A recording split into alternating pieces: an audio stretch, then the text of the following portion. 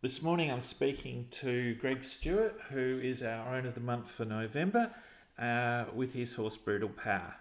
Good morning, Greg. Good morning. Good morning, Richard. Thanks for having me. It's an absolute pleasure. You've had a long involvement in racing. Can you tell us how it all started?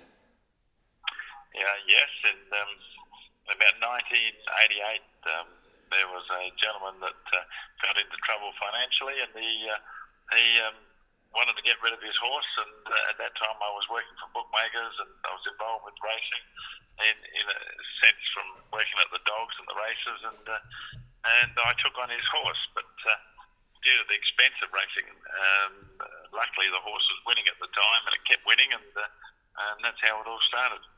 That sounds like a great way to get into it. The horse you won the award for is Brutal Power. Can you tell us a bit about him? Yes, we bought him from Michael Mulroney in Melbourne. It was a cheap horse.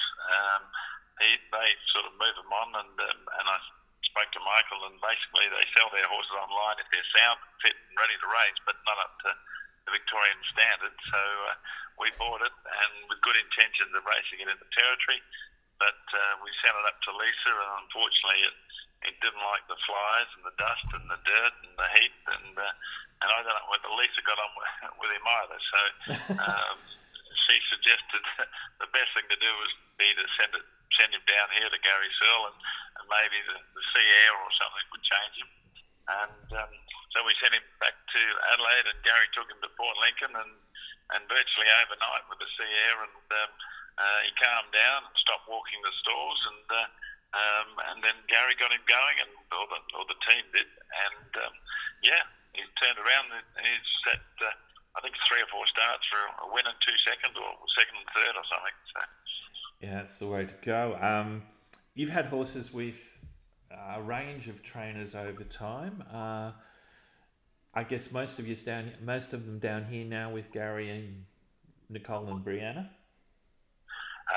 Well, some down here. We've got a reasonable amount with Lisa. We usually keep about 10 with Lisa or more, and with Gary at the moment we've got I think we've got 2 or 3 down here with Gary, and then we've got we breed, and we've had some Greater West Stud in Victoria, so we've just brought a lot of foals and young ones across to Adelaide. They're up in the Adelaide Hills at the moment, sort of thing. So that's where we've bred that Miss Maduki that won last Friday, sort of thing. So yeah. And looking across, I know you've been involved for a long time. So best horse? Pericini by far. Yeah, I can remember him quite well. I know that he won races here in Adelaide, but he won pretty much around the country, didn't he? Yes, he started. We bought him as a yearling, in Alice Springs.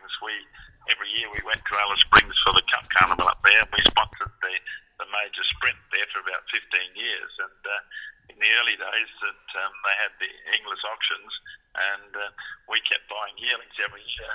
And the first one we bought was Paraduki, that went on to win 700,000 plus, and then each year we bought another one, which was Pioneer Prince.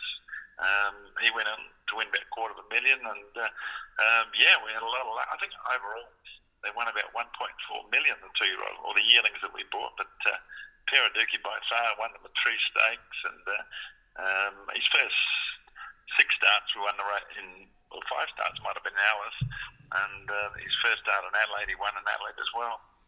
Yeah, I remember him quite well. I guess he's sort of been one of the horses that I've followed for a while. So yeah. Others that raced with distinction, Greg? Well, we had, as I said, with Mick paid 4,000 for Graham Zig and said, "Do you want to share?" We said yes, and we went to the Northern Territory and won the Alice Cup with it twice. But I think we won about 200,000 or 300,000 with him, just all around the states and the territory. And we had Moss in Time that went up, won the Palmerston, and Sue and Moore won the Palmerston. In the early days, I had Raw Edge I bought from Melbourne.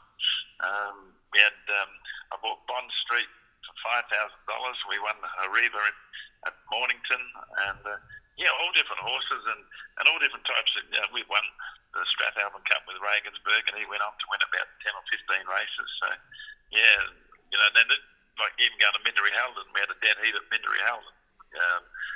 But yeah, lots of different horses, and nearly all of them were ex-tried, and we just put them where we could that we thought they could win. Yeah, well, it's probably the best way to go. I sometimes get frustrated watching people having their horse go around in town running fifth and sixth all the time when they don't sort of take the effort to take it somewhere else and place it where it can win.